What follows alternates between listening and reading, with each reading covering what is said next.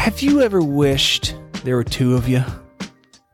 One to do the dishes, one to take out the trash, one to make the orders, one to take the orders, one to do the development, one to do the design. Well, that's what happens when you have a team. It's what happens when you scale. And that's what happens on today's episode of Big Ideas Welcome. We talk about scale. So every entrepreneur, every artist, every founder I've known loves to build. It's in our blood. It's in our guts. We love to scale. And a big thing I've learned talking to hundreds of these entrepreneurs about scale is that it's all relative to the founder, to the entrepreneur, and the time and the market, right? You may want to grow. You may want to do all these things. Is your idea ready? Is your back office ready? Is your infrastructure ready? Scale. It looks you in the face and it says, maybe.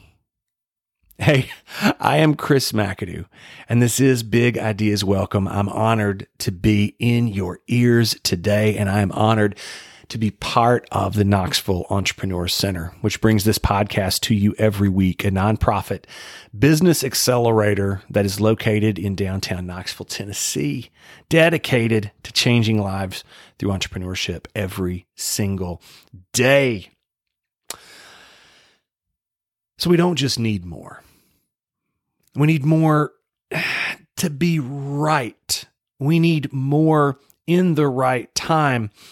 My friend Brandon Bruce, who many of you will remember as the founder of Startup Knox, and the first guest on Big Ideas Welcome when we did the switch over, he was in a meeting several years ago with leaders in the technology field, big companies. And all the big companies were saying, we need people, we'll hire, we need more, we can't wait. And everybody said, oh man, this big, important meeting, we have done it, we've figured it all out, we have unlocked the keys, it's the keys to the kingdom. And then they happened to talk to the coders, to the developers, to the people that they wanted to hire. And all of those brilliant young people said, well, we don't want to work for companies like that. We don't want to work for the companies that are hiring because they're not being truly competitive for the talent that we are, when it's not just about money, it's about balance, it's about quality of life. So are you ready to scale your business model along with your people model? Are you ready to take on those responsibilities? Because with more product, comes more people, comes more shipping, comes more cost, comes more payroll, comes more space, or lack thereof. So many times it's not about getting the most, it's about getting the most right at the right time. And to be frank, if you're in this, you're going to be an entrepreneur to get rich. You're going to watch those Instagram videos of people driving Lamborghinis around and you're like, man, that's me. You are incorrect. If you're out to get rich, to get wealthy, I would suggest getting a job and putting 10% away until it's time to retire. If you are into, if you're into taking risk in a smart way, right? Then you're my people.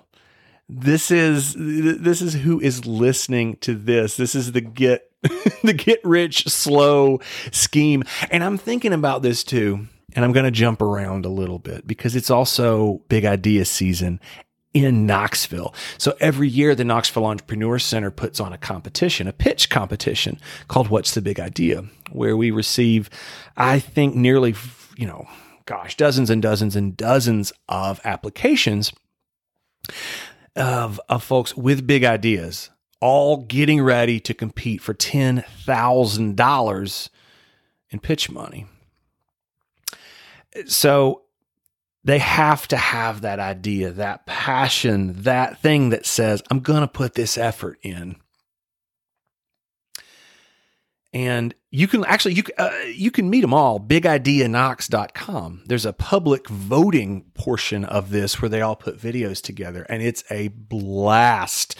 Those videos will help us determine who gets to the final 6. The big night, March the 5th, 2023, bigideaknocks.com. So entrepreneurship, scale, how hard can it be anyway?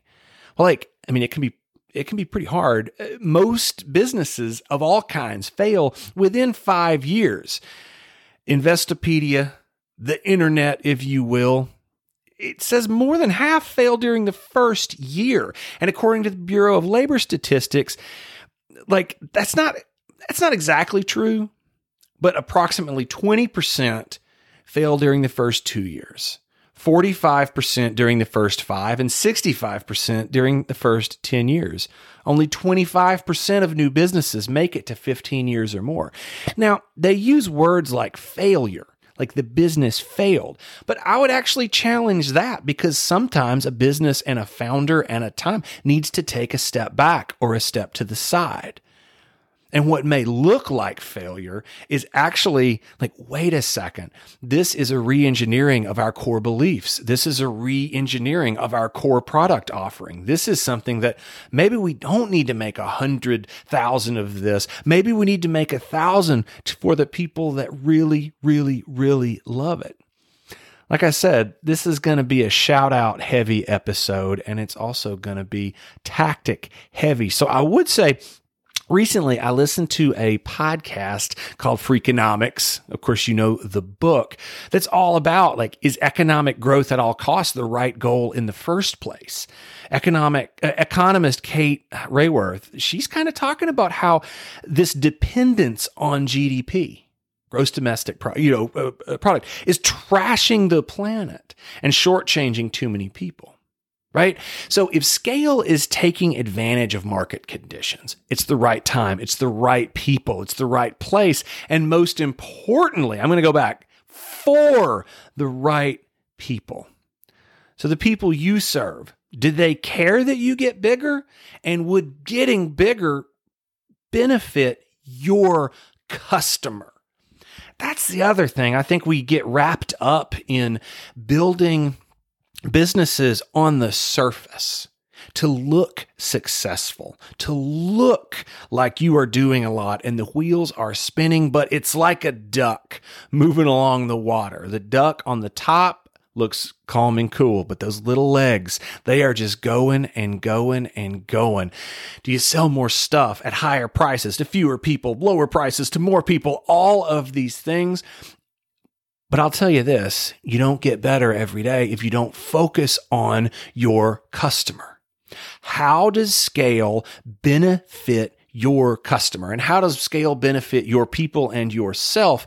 I realized a common enemy that we all share as well. I was talking with an entrepreneur the other day. The word is just. And I just put little air quotes around just. So she's thinking about buying into a business. She is absolutely brilliant. But this is her first rodeo as a founder. So when we use the word just, we want things to work so badly. Or we use just when we want someone else to do something. It's just a few minutes of your time. It's just one more form to fill out. It's just, you get the idea, right?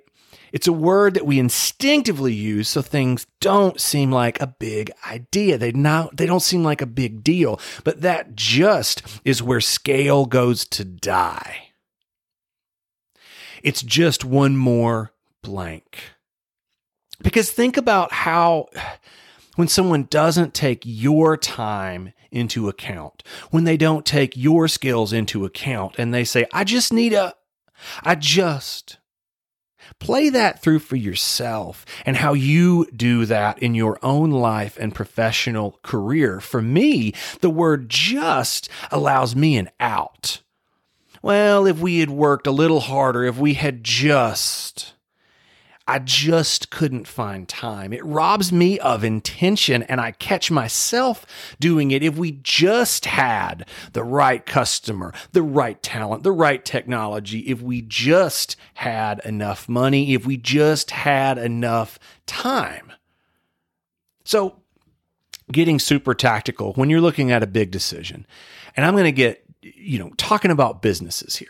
Do you scale your business? Do you purchase a business? Do you partner with someone? Please, please, please, please, please add up all those justs and decide if those justs can scale. Think about the value of your time, your team's time, and when it comes to all the roles and responsibilities. Every entrepreneur, don't get me wrong, every entrepreneur should be chief cook, server, bottle washer at some point in their business, so you know what those roles really mean and what they mean to the business, and again, to your customers and to you. Just sales, just bookkeeping, just accounting, just location, just management. Who buys the toilet paper every week, right? Just ad placements, just technology, just customer service, just acquisition, just retention, just financing, just strategy, just. So my friend Sarah Martin, again, another brilliant, what's a cool thing about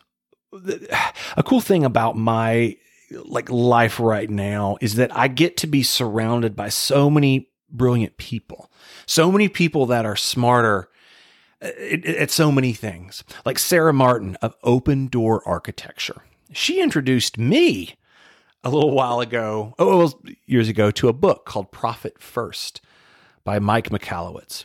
And it turns this tortured artist, tortured entrepreneur model on its head in the best way. When we tend to minimize our needs, we tend to look at scale as an abstraction. It's time, it's money, it's resources, and we become accidental martyrs to that scale. I'm guilty myself, but when you operate on profit first, you turn the table, and instead of getting table scraps, the leftovers at the end of Thanksgiving dinner, you eat first. For the same reason you put your oxygen mask on first when you get on the plane, you set your business up for success from the first step that you take, right? So it's mastering your finances, the things that we are not the most comfortable with. It's building a profitable business, regardless of what business you are in. So you may be an artist. You may be a tech developer. You may be the next big thing. But can what you do become profitable? Can it be an ongoing concern? Right? This is not a hallelujah event. This is not an Elvis on toast super miracle. It's habits. What habits do you set in place, and what habits do you build into your business to be the most effective and efficient you can be and the most profitable over the long haul, regardless of scale? And when it comes to business, another thing is that it doesn't have to be all or nothing. I know that you get that idea of the Ferrari or the leather jacket. I don't know why a leather jacket. Listen here, tough guy. But it doesn't have to be all or nothing. Go look up the story of how Richard Branson started Virgin Air, right? Go look up at the story of all of these companies that you know by name and know by heart, but they took a measured risk. They took a measured look at scale and said, okay, this is going to be worth it. Myself, I love my role at the Knoxville Entrepreneur Center, and I also have a role as an artist and as a strategist. And I love all of these things. I get to take my 100 ideas a day and whittle them down and get to the one that's really great and see where it goes. But it's not all or nothing for me, and it's not all or nothing for you either. So the challenge is learning to scale appropriately. I'd love to hear from you about how you have taken, maybe you have a food business, maybe you have a technology, maybe you have a business, and you're trying to figure out, how does this scale from 0 to 1, from 1 to 2 to 2 to 5, from $1 to $100,000, from $100,000 to $1 million, from 1 employee to 2 to 8 to 10 to 100 to 400 employees all over the world. What works for you? I'd love to understand how you deal and have dealt with scale. So I want to hear from you as I take my own advice and I want to scale this podcast. We have had a wonderful amount of listeners tuning in and sharing. I would love your review. I would love to hear what you think, and I would love to hear what you want to hear more about as we near 40 episodes and we near the end of season 1. I'm looking forward to season 2, where we're gonna drop some really, really, really cool stuff. We've got great people lined up and good lessons to learn. So hit me up, hello@bigideaswelcome.com. hello@bigideaswelcome.com. Again, how do you scale? What makes sense for you, for your life, for your company? And you know what? I want to hear about your justs. What are the things that trip you up? What are the things that hold you back from scaling appropriately and scaling effectively and scaling efficiently? Y'all, I am honored. I'm just honored to be with you today. I hope you get something from this episode. And you know what? I ask my guests this, and I always ask them tactically, what is something that they do every day to help them operate at a certain level? And I'll give you something that was introduced to me by actually a podcast guest from about 10 episodes ago, Samantha Lane with Origami Day. She introduced me to a book called The Big Leap, and it introduced me to something called the upper limit problem. And how do you avoid negative self-talk? Talk about scale, right? So I just want you to check that out. I read that book recently, and it helped essentially to begin a daily practice for me that has been pretty life-changing. And I would love to see what you think about that as well. Y'all, I'm Chris McAdoo. Thanks again to the Knoxville Entrepreneur Center. And this is Big Ideas Welcome. Thanks for listening to the Big Ideas Welcome podcast. This show is produced and edited by Anthony Palmer and is part of the Palm Tree Podco network of podcasts. Big Ideas Welcome is hosted by Chris McAdoo and brought to you by the Knoxville Entrepreneur Center, a nonprofit business accelerator located in the heart of downtown Knoxville, Tennessee. You can learn more at knoxcc.com and submit your own big ideas and entrepreneurial adventures at madeforknoxville.com.